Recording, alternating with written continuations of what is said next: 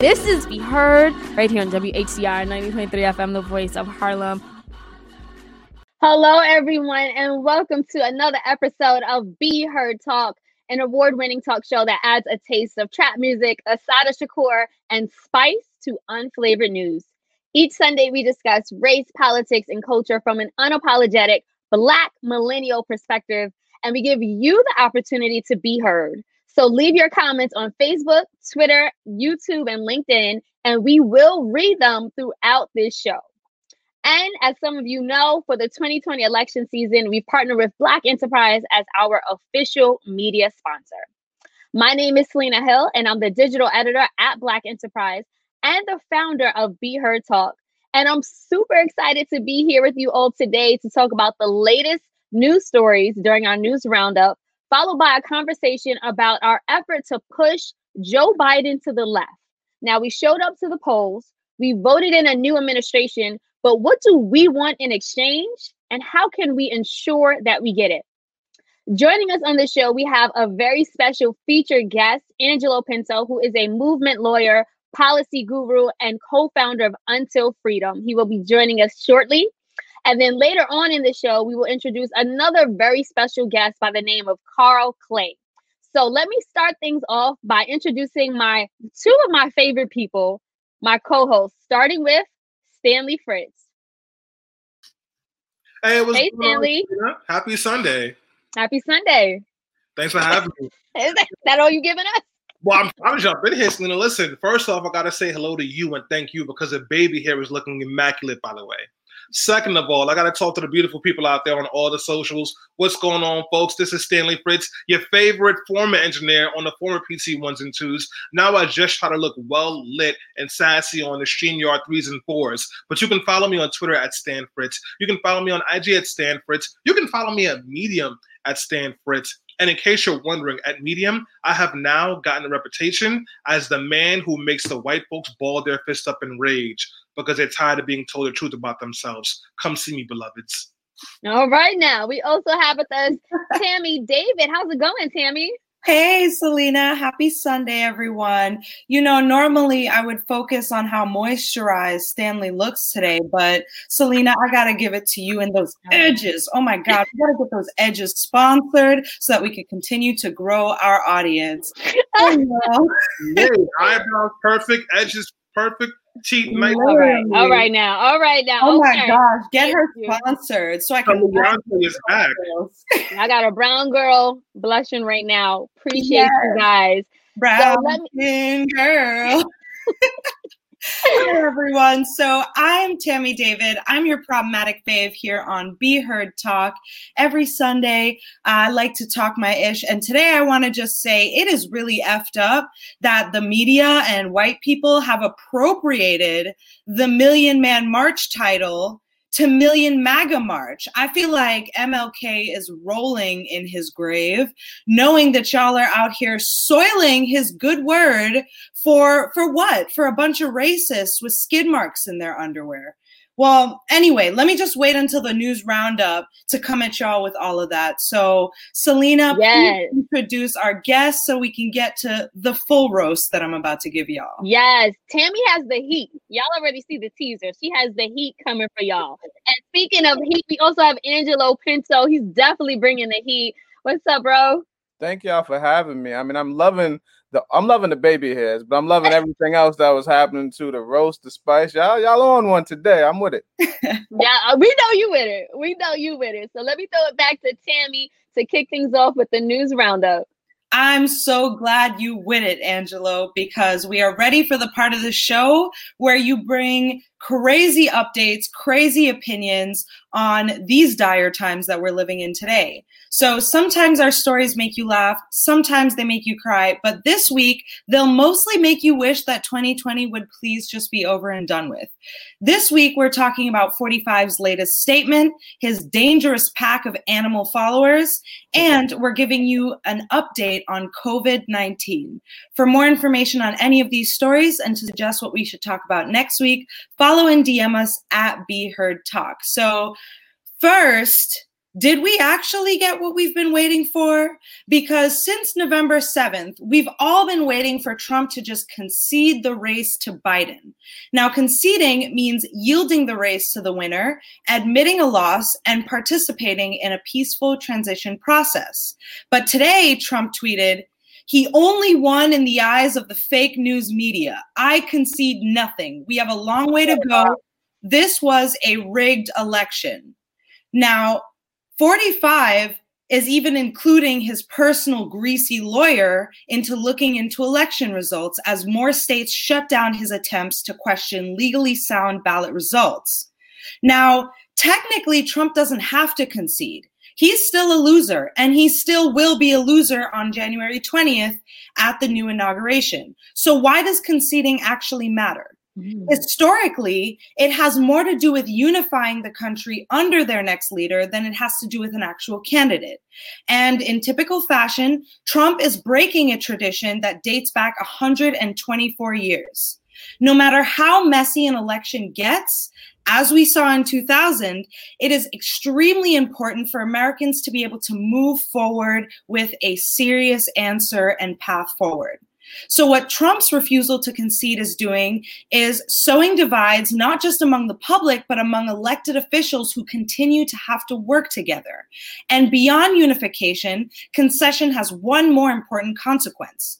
Starting a peaceful transition allows Biden early access, so to speak, of important briefings and news so that he is able to smoothly assume power and continue with the variety of things the president deals with. But Trump's refusal to admit a fair and square loss, it's very possible that Biden's beginnings will be rocky at best, with half of his new constituency questioning even the legitimacy of his win. So, Angela, I'm going to start with you. If it's namely tradition, why do you think Americans are so hungry for a concession, especially considering that half of them voted for him? I mean, I think, I always say this to folks, is that a lot of folks, I think particularly Black folks often, we believe in these notions of fairness. And we believe that folks are actually going to do the right thing. So I think what folks are hoping is that Donald Trump does the right thing, when in fact, he has a long track record. And quite honest, this country has a long track record of not doing the right thing. But I think we're in the perfect moment for the wrong thing to happen, because I think people have to see the levels that some will go to maintain power. Because while concession isn't everything, it can create a dangerous or challenging transition of power. And I think that's what Donald Trump is trying to do. He had thousands of MAGA folks out there yesterday in Washington, D.C., causing havoc and wreaking trouble. And I think that's what he wants to have happen around the country. And I think that is going to be the real challenge for the Biden administration. How do you confront white supremacists across the country? Because right now, we're not doing a good job at it. Interesting transition. And actually, that is a huge point with the concession, is that Biden is going to have to contend with these people.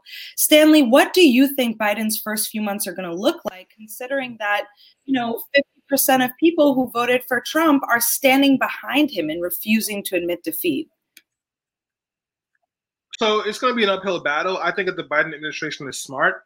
They will try to make some aesthetic inroads with these people, but they're going to focus on, they should focus on governing, and they should focus on getting things done. So he should pass a couple of executive orders right away to stop the caging of children, to cancel student loan debt for everyone and all their debt, not just $50,000. He should also really use the House Democrats and push the Senate to pass a stimulus check, because even though it looks like that Republicans may have a small majority, they don't have a Trump to give them cover anymore. So it should be harder for them to not do anything at all.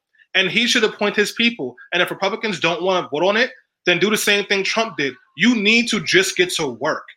These folks are not going to change their mind. Donald Trump, before he tweeted that tweet, Tammy, he tweeted the other guy won. And then he deleted that tweet.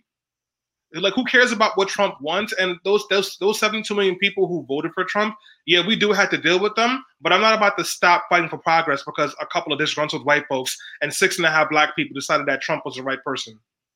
Honestly, the 6.5 sends me. I know that, it's not a popular take, but Selena, does this have future ramifications? Because Trump broke a tradition that is a century and a quarter old. And there have been contentious elections in the past, like you've brought up in 2000. Do you think this sets a precedent for future sore losers to do the same? Do you think it makes future elections more contentious at all? I don't know, because I feel like Donald Trump was unlike anything the world has seen as a president, right? I don't know if he's setting precedent. If we were to invite or elect someone else who practices that type of Trumpism that we spoke about in depth on this show and sort of concedes to that type of mentality, then yes, we could see this again. But I kind of feel like with the election of Joe Biden, the country has said, we want to go back to a certain level of normalcy or whatever that looks like. However problematic it is, but I feel like that's the road that people want to definitely head in. And I know we're getting a lot of comments. People are definitely going off. Thank you so much. We see all of them. People are definitely saying that Trump, number one, was just talking to his base. Yeah. His refusal to concede. He's rallying up his base. We've seen thousands of people come out yesterday, like, Angelo pointed to, and that's all he does. That's the only people he really even focuses on. He never tried to unify us. He never tried to talk to any other communities except for the people that support him and subscribe to white supremacy. Can I say something quickly? Yeah, sure. I always say to folks, as white supremacy was really revving back up during the course of the Trump administration, I've often said that the Civil War really never ended, right? I think certain people got quiet after the laws, but I think Donald Trump really reinvigorated that. And you haven't seen a president who was able to galvanize the right and galvanize white folks in the way that Donald Trump has, and really who he pulled into the fray, who are often kind of neglected or left out of white-leaning politics, are white supremacists. They often don't want to be engaged in government, don't want to be engaged in politics, and are doing what they're doing in secrecy and behind closed doors. And what Donald Trump did was pull them into politics. And now I think many people fear they're here to stay. So we have to have a plan to confront white supremacists, even if it doesn't necessarily, I think, hinder or slow down the political process. I think it's something that Black folks are dealing with day to day, and the administration at least needs to do something about it so Black folks have more kind of legs to stand on as we deal with it. Angelo, thank you so much. You make perfect points. And this segues us into our next story, which actually has to do with, the refusal to concede, which is the Million MAGA March, in quotes. Angela is completely correct. There is a whole drove of white supremacists and really toxic far-right people that we still have to contend with. And there are a lot of people who are not necessarily happy with the state of affairs in the country, with diversification, with more liberals in the street. I want to highlight one problematic comment from our Twitter by Still Unlabeled. Still Unlabeled says, the MAGA March was peaceful until Antifa and BLM started trouble. Now, let me just give you a breakdown on what happened this Saturday.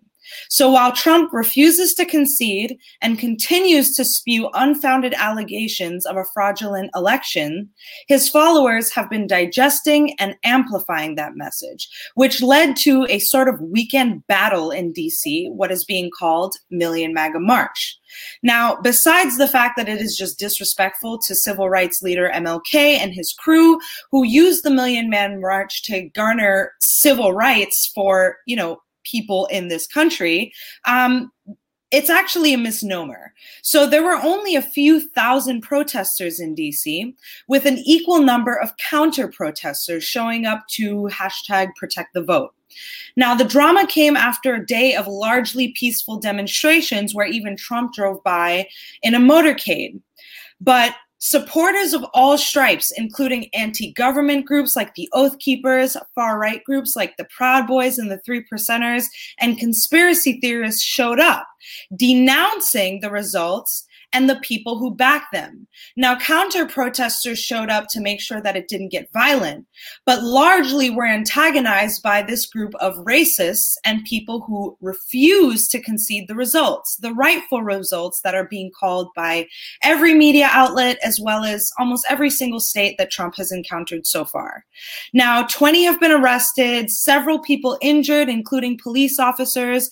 But most importantly, besides the actual violence, this march represented the loss of the barrier between far-right extremist groups and the supposedly rational right. That is, people that are uncomfortable with the state of politics in the world are now unifying. So I'm going to bring it back to you, Angelo. Does it actually scare you that not only do far-right terrorists and extremists have a platform, but that quote-unquote reputable Republicans are now organizing with them? It doesn't scare me at all. I mean, I think one thing that it does is it makes the rest of America unable to deny the reality of white supremacy. I think that's the challenge that we've dealt with for a long time. It's just like when you watch a video of someone black being murdered by police. For a long time, without those videos, there were a lot of folks and a lot of demographics who could say, I don't know if this is true. I don't know if this happened that way. I think that we're dealing with the same phenomenon with respect to white supremacy. For a long time, people didn't see it. For a long time, it wasn't in folks' face. For a long time, it wasn't aligned with people's political power. And today, we're seeing all of those things come together, and we're seeing them take the streets. We're seeing them act in a violent way. I'm not fearful, but I do think that there are going to be some consequences for it. I think people have died, people have been murdered, people were injured yesterday, and I think that will continue to happen. And what we need to do, I think black folks and this country as a whole, is figure out what is a legitimate, what is a real strategy to confront it and address it. I mean, what we're talking about when we say white supremacy, when we're talking about the far right, is you're talking about terrorism. And you're talking about a long history of American terrorism that is going unaddressed. Someone made a comment that, the protest was not violent until, some other folks showed up. The reality is violence isn't just physical. There's hate speech, right? And this group kind of embodies that kind of hate speech and embodies a kind of extremism that's violence and that is directly aligned to the history of American terrorism. And we're seeing the 21st century, the 2020, the 2021 version of it. So we had better be diligent. I don't think we should be fearful, but we better be diligent about addressing it. I think the Biden administration has a particular responsibility for addressing it. And ideally, I think when we come together to figure out this problem, hopefully we could address it once and for all. Tammy, you may be on mute. On mute. Oh, my bad. Thank you, Angelo. And I hope so, too. I appreciate your optimism, especially as things grow most dire. The important thing to remember is that, Biden won. And so we're just going to have to see what happens in the transition. Whether it's peaceful or not, we will have to move on from 45. That being said, lastly, we just want to share some COVID-19 updates with you guys as things go from bad to worser. So the second wave that experts have been predicting since our first wave is here and not letting up. At least 45 states are reporting surging numbers, including New York State. Daily numbers of cases are breaking records. Health experts are warning that 500,000 people may die by March, and states are urgently increasing lockdown measures as well as business closures.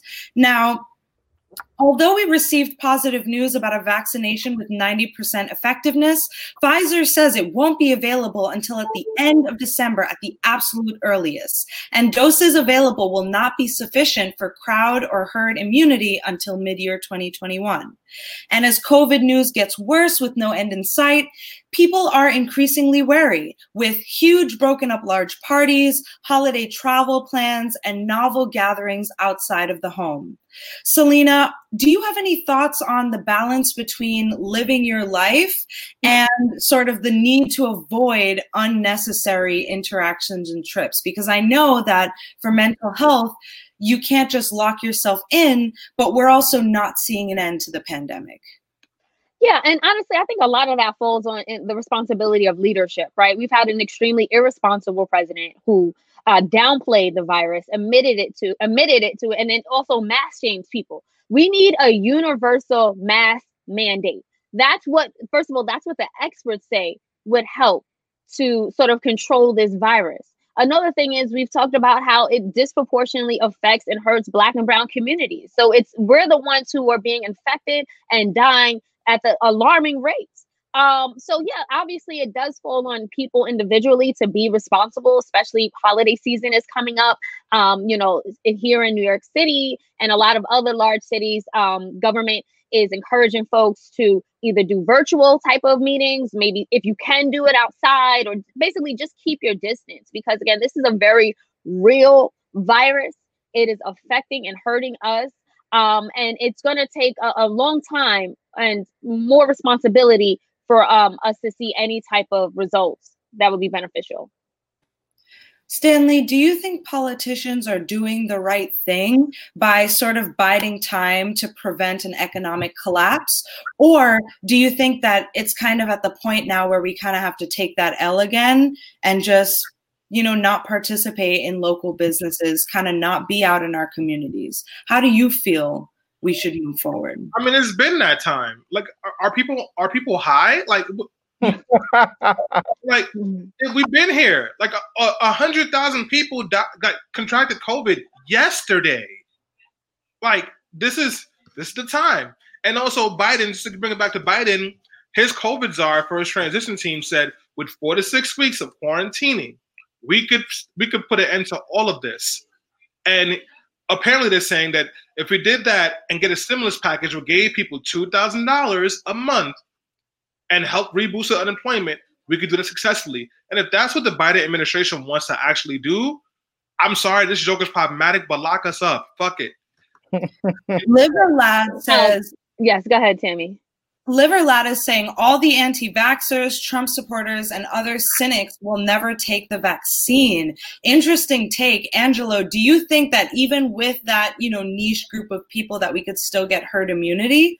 Or does that mean that we kind of have to start from scratch and start educating and mandating that people take the vaccine? I mean, I think what we're dealing with, we're talking about COVID-19. It's kind of what we're dealing with politically. It's what we're dealing with in so many systems throughout America, is we're confronting systems that have failed.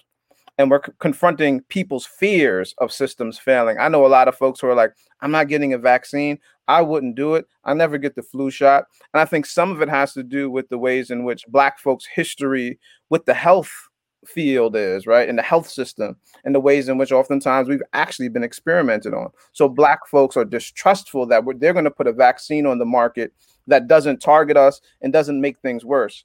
And I think we have to do a lot of education.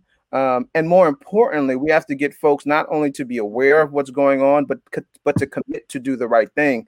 I don't believe anyone has really handled the COVID-19 kind of pandemic, especially in the United States, in the appropriate manner.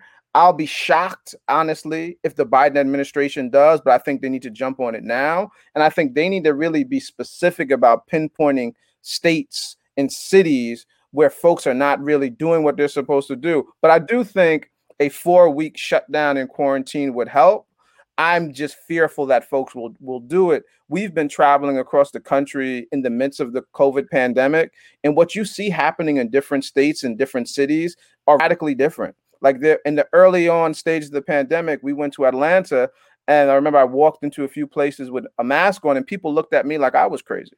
So I know that states and cities are looking at this pandemic differently. So we need to develop more of a consensus around how we're going to implement the change. And I don't think we're there yet. That's the good word, because if politicians are not cohesive in their response, and we have no idea what a vaccine is going to look like in terms of effectivity or how many people will take it, the best thing we have at this moment is personal protection and education of our communities. We need to remember to be washing our hands like crazy still when you enter a place, when you're about to leave a place, when you're using something other people have touched, 20 seconds at least with soap. We need to be wearing our masks and keeping them on when we're out in public, even if it's people that you just saw last week, and even if it's people that you're used to, you just have to keep the mask on.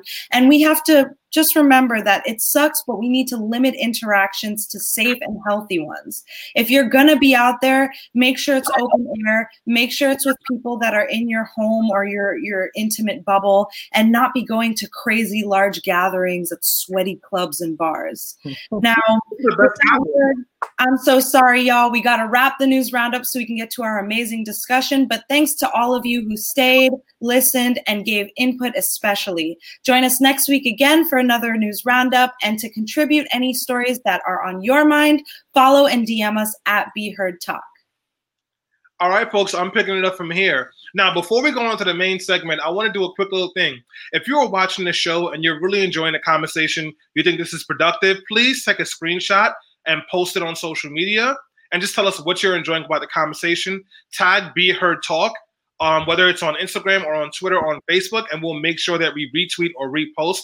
We just want to see what you guys like about the show. So once again, if you're enjoying this conversation, take a screenshot of the conversation you're listening to, whether it's on Facebook Live, Twitter, IG Live, or in the podcast, post it on socials and tag Be Heard Talk. And we'll make sure that we retweet it.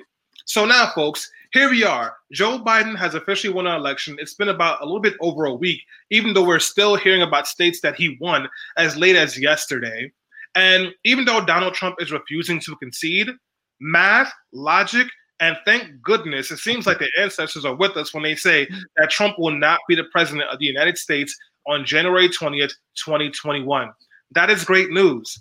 But while we're all taking a sigh of relief that Trump is more than likely not going to be the president, there's been all this new sassy talk coming from folks, mostly on Twitter, on mainstream media, and in the world of think pieces, saying what Joe Biden has to do as a president. So now there's a big coalition of, we call them centrist Democrats. And if you don't know what a centrist is someone who stands for nothing in particular. So they stand in the middle and they try to make it seem like a good thing. That's their value add. They're saying that this election should show us that people are not ready to be progressives and you need to move away from the AOCs of the world and just do nothing that helps anybody but smile at white people and things will be fine.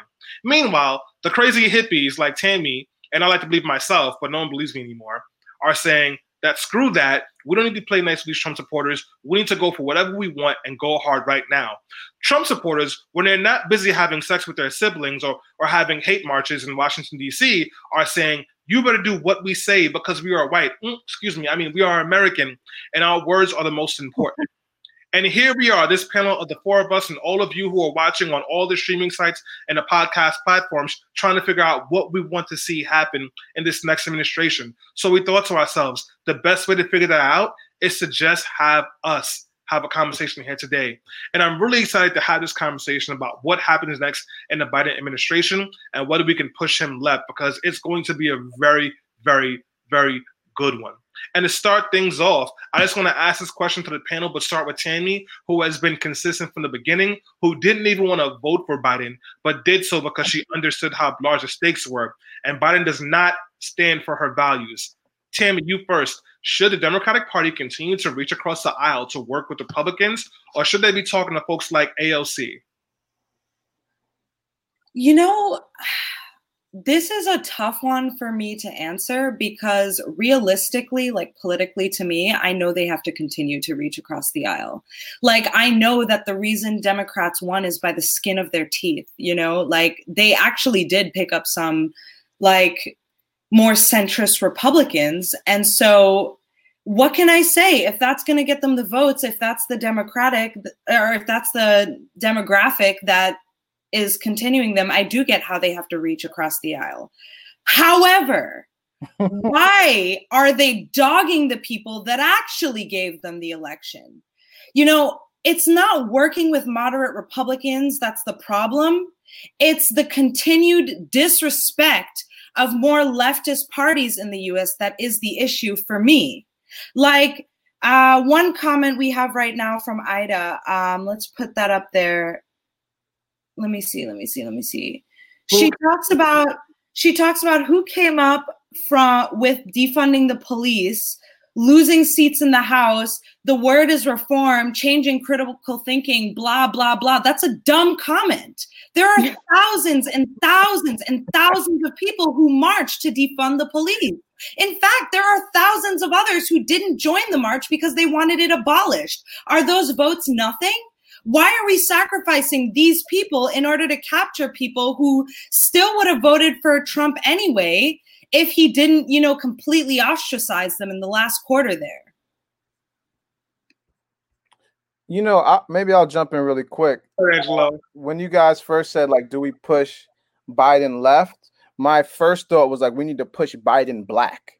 Like, we need to push democracy black. Like, because first of all, that's who got him into the office. It wasn't necessarily the leftists. It wasn't necessarily any demographic, with the exception of black folks who traditionally vote collectively as a bloc and really decide elections. And that's what happened now. And I think the Biden administration and, of course, Kamala Harris have to do the right thing by black folks. And what they should be asking before they start to do anything is, what precisely do black folks want? What precisely do black folks need? And how do we deliver that before day one, right? Before the inauguration comes, they should be rolling out a plan of, this is exactly what will happen for black folks. And I think there's a variety of ways in which they can do it.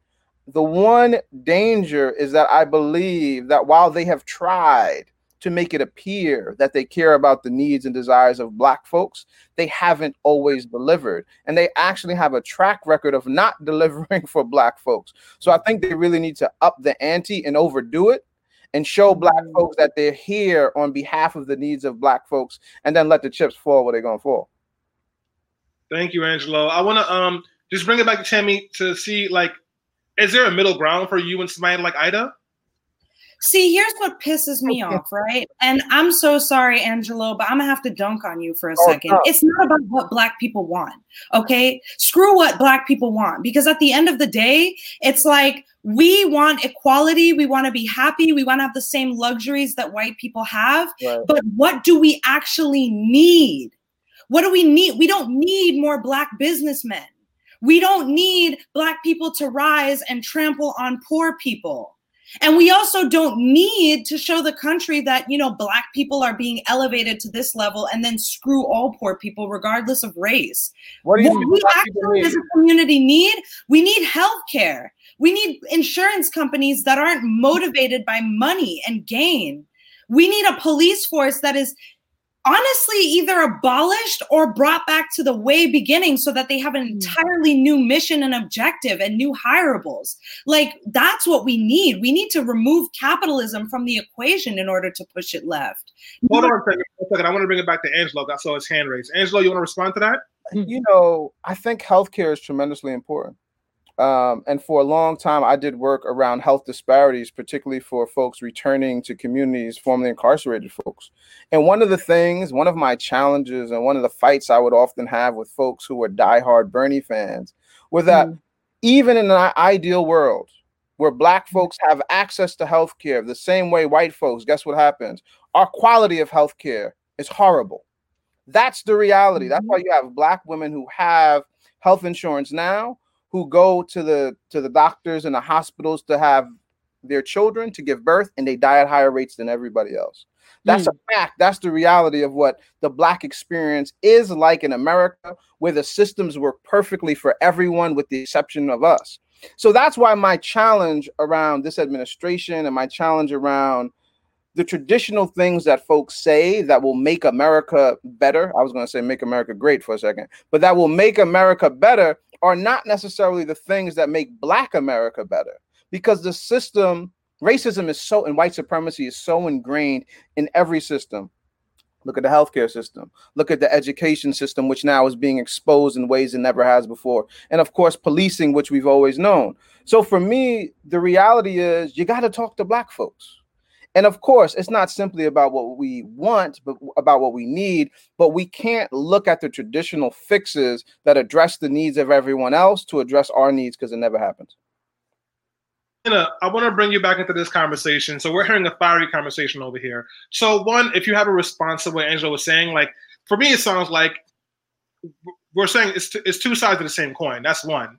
Mhm. So I'd like to hear your thoughts on that. And then also, just do you think Biden should consider or put Republicans in his cabinet?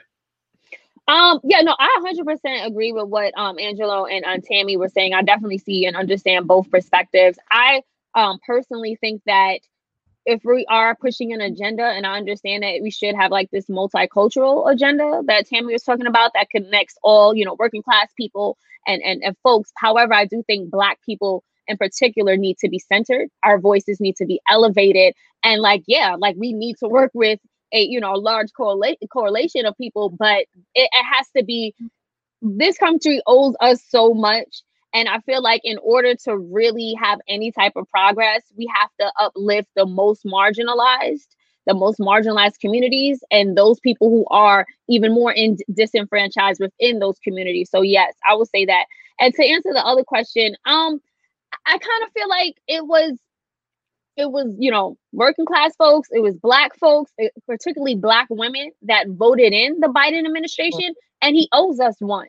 And yes, having Kamala Harris as a vice presidential pick is symbolic, and representation matters, but we need something even more than that. I feel like by extending this olive branch and working with Republicans, it's like almost putting our voices to the back burner, because we know that, Republicans have showed us their true colors time and time again. They want to cut Social Security. They want to cut Medicare for all. They want to cut, different programs like the food stamp program. And again, all of those initiatives disproportionately affect and hurt people of color, Black people and Black women. So rather than trying to establish this mythical, coalition, he needs to talk to his base. He needs to talk to the 90% of Black women who voted him in. He needs to talk to more Hispanic voters and Spanish-speaking people. That's who I want to see him elevating in his cabinet and him surrounding himself with. Thank you very much, Lena. I want to just highlight a comment that came in from a Corliss Robeski. Forgive me if I got your last name wrong, but Corliss says, equality, respect for all people, general basic ethics of health, food, shelter, and finance, reality versus equality for all, review, remake, and accountability of outcomes as far as what they would like to see happen with the Biden administration. We've been in a pretty wild ride in the last 3.5, 4 years. I don't think Republicans have earned the right to have a seat at any table. I think that they need to sit it out, period. And I also agree with Angelo that it needs to be and Selena, it needs to be Black centered. And I also think that if you center it on Black folks, then everyone will benefit, because the issues that Black folks care about and that impact Black folks impact everybody. It's just that when white America catches a cold, Black folks catch the flu. And you're seeing that times 10 with the COVID numbers. But I want to keep the conversation moving, and I want to throw it back to you, Tammy, because AOC has been pretty vocal. She had an interview in the Washington Post in which she said, I have been begging Democrats to let me work with them. Let me support them. I will go speak for them because folks want to hear a progressive message, and they have not been listening. Do you think the Biden administration should be having conversations with folks like AOC and Cori Bush and Ilhan Omar? Or do you think that it makes more sense for them to stay away from her and just keep talking to these same white folks? Let me just say that I'm going to double down on your point. What works for Black people, what works for the poorest people, what works for the most disenfranchised people of this country is going to work for all. And so absolutely they need to be having conversations with her. The first fact of the matter is people like her, people like Bernie, people like Cori Bush, they are the future, whether they like it or not. Young voters respond overwhelmingly to these people. And while they're young voters now, they are going to be the majority demographic in about a decade or two. And that is huge for the history of the party. The second thing is that this crosses with Angelo's point of educating our communities. My grandma, who's an immigrant from Trinidad, and my dad, who both of them never went to college, they're not really educated on the ins and outs of politics, but they know the basics of how their life runs and what they want from the government. Both of them overwhelmingly supported Bernie, not because they understand what socialism is and they supported it, but because they are sickly people who need Medicare for all, because they could not afford to put me through college, and they are watching me make money and pay student debt that will take me likely 30 to 40 years to pay it off. And that is why they supported Bernie Sanders. It's not just that Black people need education. It's that the Democrats need to make that education possible and accessible for the people that follow them. Overwhelmingly, their constituency supports Medicare for all. They support some kind of criminal justice reform, and they support student loan forgiveness. The problem is that Democrats are so uncomfortable with changing the status quo, and Black people are so weary of supporting any other party because the Democrats are the only party that have been loyal to them. So yes, the Democrats do need to include these more radical figures into the conversation because these radical figures are the only ones who actually care about our communities. Thank you so much for that, too, Tammy. So I wanted to get to a comment, but we're running short on time. So what I'm going to do instead is summarize it. So Beverly, who was in the comments, said that, you know, Republicans for 4 years have refused to come to the table, have refused to negotiate, have refused to talk, have refused to be collaborative at all. Thank you for bringing that up. And I'll read it now. For 4 years, Republicans never reached across the aisle. Why should we? It's weak to be a sucker. That's what Democrats have been. They guilt us into turning the other cheek, but Republicans never do. And there's never any consequences. Stop appeasing people who are rewarded for doing wrong things. We need to take this opportunity to do what we can do without the Republicans. Joe Biden needs to deliver for Black people, minorities, women, LGBTQ, etc. No ifs, ands, or buts, period. You know, Miss Beverly, I really appreciate you for that comment. It's 100% the truth. So we are wrapping up now. I want to give folks kind of give a chance to like talk about what they think their big three pieces of like policy priorities should be for the Biden administration and what we need to do to make sure that happens. I want to start with Angelo, who, as you folks know, is working with Untold Freedom. He's a co-founder. So Angelo, what are 2 or 3 things that Biden really needs to be focusing on for you and the Black community to feel supportive and good with him being president? I think first I want to say I'm with Beverly. Deliver for who delivered for you. Like Black folks and others delivered for Biden. That's who he needs to be focusing on. For me, Biden and Harris both played instrumental roles in kind of pushing the narrative and actually implementing policies and practices around the war on drugs. And I think what they need to do and what they need to announce is that they're going to do everything in their power to roll back and undo and end the war on drugs that has been ravaging Black and brown communities for the past 30 to 40 years. I think that's very important. And they need to begin to implement and pass policies that show that. I think Biden can do it through executive orders, and he can do it through who he appoints with the DOJ.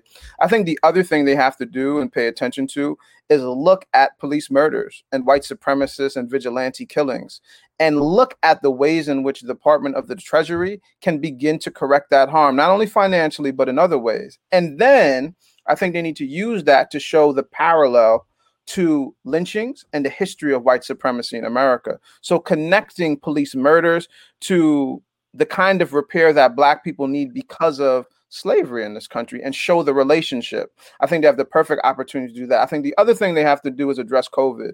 There are actually over 1 million folks incarcerated in the United States of America. And I think many of those folks need to be released for health reasons, and it can be done during COVID. And I think COVID also brings to question, what do they do around addressing the financial challenges of America? And I think, alleviating student debt and giving folks a stimulus will do that. But I think his executive orders and his appointments, it's how he leads, and what happens in Georgia will really determine what we can do legislatively. So they have a tremendous amount they can do before we even get to the legislative session.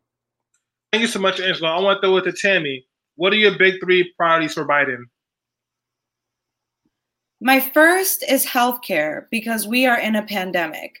I'm not satisfied with a sort of public option in keeping the private business, because like Angelo pointed out, it will still continue to perpetuate discrepancies of care. It just means that rich people who can afford private insurance will be able to get rapid tests and then go on with their lives and not infect their communities, while poor people wait 6 hours in line to get a COVID test, infect everyone in the line, and then spend 2 to 3 days coughing it up in their classes, their neighborhoods, in their apartments, spreading COVID. The second is education.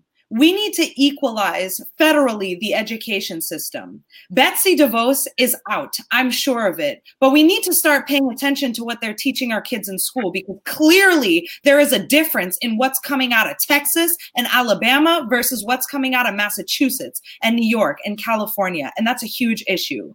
Along with education, let's talk about student debt cancellation, because people are not going to opt for higher ed options if they can't afford it, or it will ruin their lives and their lineage. And that's just a fact. And the third and final thing is criminal justice reform. We have millions of people in the streets begging not to be lynched in the year 2020. Can we get a federal law that blocks lynching at the very least? Can we get a comprehensive criminal justice reform system that works across all states so that there isn't a George Zimmerman that gets off, or a Dylan Roof that can just commit a terrorist attack and be served Burger King in his cell? And can we get rid of mass incarceration? Because it does keep the brothers down, and it does keep our communities in shambles, especially when Chad can get away with holding a couple G's of cocaine, but Daquan is going to go to jail for a gram of weed. Can we fix that? Yeah, that's a hefty list, but things need to happen.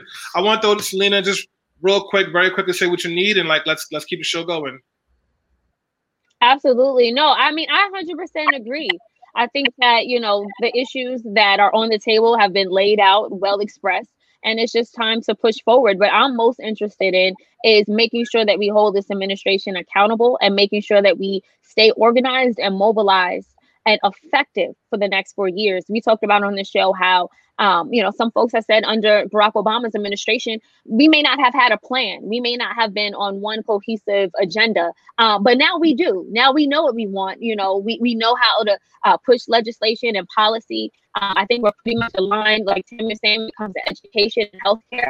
Now it's just time to hold, the parties that be accountable so that we can truly get this passed. Yeah, listen, folks, I don't need to tell you anything. The three great panelists have already told you. At this point, organize, mobilize, educate, flip it. Let's get us what we need. With that being said, I want to pass it on to Selena, who will be interviewing a very special guest on this episode of Be Heard Talk. Selena? Yes, thank you so much. I want to thank everyone who is chiming in into this very important conversation. We are going to switch gears a little bit because we do have a very special guest on the line. His name is Mr. Carl Clay. Let me just give him the respect that he deserves by giving a formal introduction. So Carl Clay has been a significant force in the theater and independent film movement for decades. And his creative use of theater, film, video, and music has resulted in numerous awards. As the founder and executive producer of Black Spectrum Theater, he has produced over 300 theatrical productions that have been performed in New York City and throughout the country. As the founder and CEO of Black Spectrum Theater, Mr. Clay has also trained over 1,000 actors. His feature-length film is now available on video. He's also produced over 30 jazz concerts with such artists as Carl Thomas and even Roberta Flack. So I'm going to actually add him on now. Mr. Clay, how's it going? Mr. Clay, are you there? We see you, but we don't hear you. Can everybody else hear and see me? Yeah, we can. Mr. Clay, he's already finishing the script. Mr. Clay's on pause right now. I think Mr. Clay may have been frozen.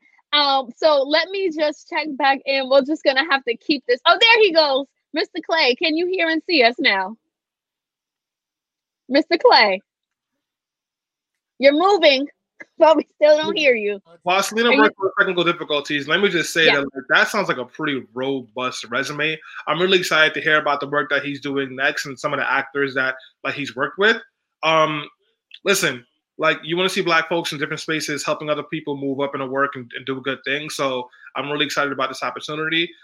Someone like Tammy, who is an activist, I think would make a great actress. So I think about folks like her who could probably really benefit from folks like Mr. Clay. I'm just being selfish though, because we see Tammy out here putting up Kobe numbers on the show today. Also, like, we can't slander the arts. Y'all know that I'm an artiste. I'm a patron of the fine arts. And so acting and visual arts, these have all been really important to me in general, but especially during the pandemic. Like, we need these people to like keep our communities alive, like keep our good word alive. Like, shoot, a lot of activism is done on the art scene now. So I appreciate like Black art-centered spaces and like the ability to use our voices, not just for like talent and professionalism, but also for spreading the good word. Yeah, and you just can't separate the art from our communities and our culture. That's such a big part of our lives. So I'm really glad to have that. Oh, hey, Mr. Clay, happy to have you here now.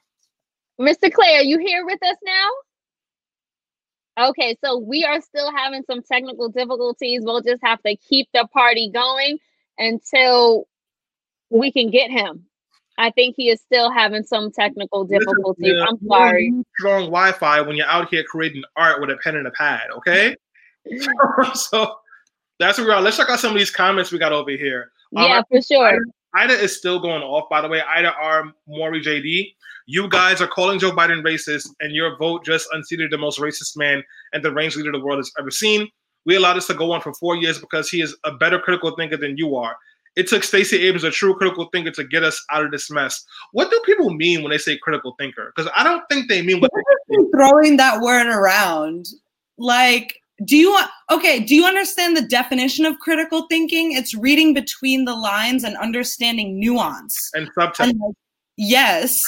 So you're telling me a man who is completely unhinged is a better critical thinker than me? Oh no, absolutely not. And you know what? No, I will not be humble and leave my ego at the door because I'm a Black woman organizer. And that's, Black women organizers need to be sure to step their chips up and to know what they're doing. People like Stacey Abrams get squashed all the time and they're out here saving elections. So no time for humble. You know what's so funny? People got all this love for Stacey Abrams now, but when she was running for governor and at the time Secretary of State and now the governor of Georgia, Brian Kemp, I think it was, when like she was being cheated by him, nobody had anything to say. Nobody had this energy. But now they're all team Stacey Abrams. Keep that energy 2 years from now when she hopefully runs against him for re-election. I want to read a comment from Black Onyx Guide. He says, also to add to that well-stated comment, I don't think he's talking about us. We also need to hold administrations accountable for making sure employers pay Black people what we are worth. I agree with you, Black Onyx Guide. We absolutely have to do that. Liver Lad said, Trump is not nuanced. He's a more racist sledgehammer. I would absolutely agree with that, Liver Lad. I think Donald Trump is nothing but the id on steroids. That's all it is. Id and white supremacy. Patrick Saad says, good. It is best for employers to hire qualified people of different skin colors. And now Drama Mama Free says Stacey is a cheater. Well, Drama Mama Free, she looks like she has a MAGA hat sitting somewhere on her kitchen counter instead of putting it in the closet where it belongs. So I'm not surprised that she says Stacey is a cheater. Thank you. How do you cheat in canvassing? You know what blows me away? The trolls keep it coming. I'm sorry. Go ahead, Stanley. You know what blows me away? People say that, like, you think we cheated to win this election and we picked Joe Biden? Have you not? Word. Like, me and Tammy couldn't even get on the same page about who should win the primary. I wanted Elizabeth Warren. She wanted Bernie Sanders. So you think the crazy hippies like us or liberals, depending on like where you see our politics, talked all this junk about Elizabeth Warren and Julian Castro and Bernie Sanders and fever dreamed about them for months only to work together to get Joe Biden? Not to mention that I was a poll worker and like to actually fake a vote is damn near impossible. Like, I would love to cheat for Bernie Sanders. I would literally love to. This country was built on cheating. I would have loved to say to my kids that I cheated and I helped elect the first president to endorse socialism. However, I can't. It's really, really hard. You really can't cheat your way into an election, which is why Trump looks even more stupid. You really can't cheat. It's like impossible to do. Yeah. But, you know, they don't think about logic. So Liberland said Trump is totally disinhibited racist who has emboldened half the country to indulge in the same. Yeah. So people keep saying, what are we going to do about these 72 million people that voted for Trump? Get him therapy? I don't know. The fact of the matter is, these 72 million people have shown that white supremacy is not a deal breaker. And you know who the majority of those 72 million people are that voted for Trump? White people. And we should have already known that white supremacy was not a deal breaker for white people, but now we know for sure. So now we need to organize, because as much as I have an issue with white supremacy, we cannot liberate anyone until white people see how white supremacy hurts them too. We have to work together. And sorry, go ahead, Selena. No, I'm sorry, Stanley. Finish your statement. All white people are racist. Let's be clear about that. But it is a spectrum. So you have the highest point of the spectrum, which is like the Donald Trumps, the Proud Boys, those folks. Then you have the lowest end of the spectrum, where like they're not outwardly racist. They're not trying to push institutions, but they can do things that fit into the white supremacist narrative. But you can't address it if you don't understand it, you don't know it. Being racist doesn't necessarily make you a bad person. That's why it's so interesting about racism. It's about power. So how do we educate white people so they understand that white supremacy is destroying them? And because it's destroying white people, what do you think it's doing to our black asses? No, Stanley, great point. I did just want to chime in with a comment from Jonathan Exum via LinkedIn. He says we need to hold all accountable. To the earlier point, if the election was rigged, we would have taken everything. Tell these Trump supporters to take a backseat. I agree. My problem with the Trump supporters being sore losers now is like, you've had your time of fascism and it like literally didn't work. Your president caused. Oh, sorry. Oh, no. So we have another comment from Jenna, who responded directly to Stanley's statement about all white people being racist. Jenna via LinkedIn says, I never met a racist white person myself, at least not in the last 40 years. Stanley, did you want to respond to Jenna? Yeah. No, I'm half Caucasian. I'll respond to Jenna. I'm half white, ma'am, and I have racist family members. Jenna doesn't have a profile picture in her LinkedIn, so she's either a Russian bot or a white person trying to gaslight.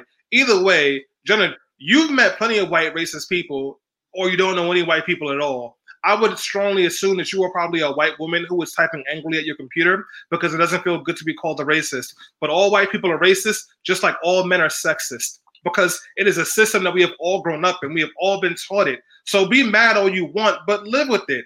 And Jenna, if that's her name, if you don't like that, I don't know, go put some raisins in your potato salad and just talk about all lives matter with your racist friends and family. I don't know.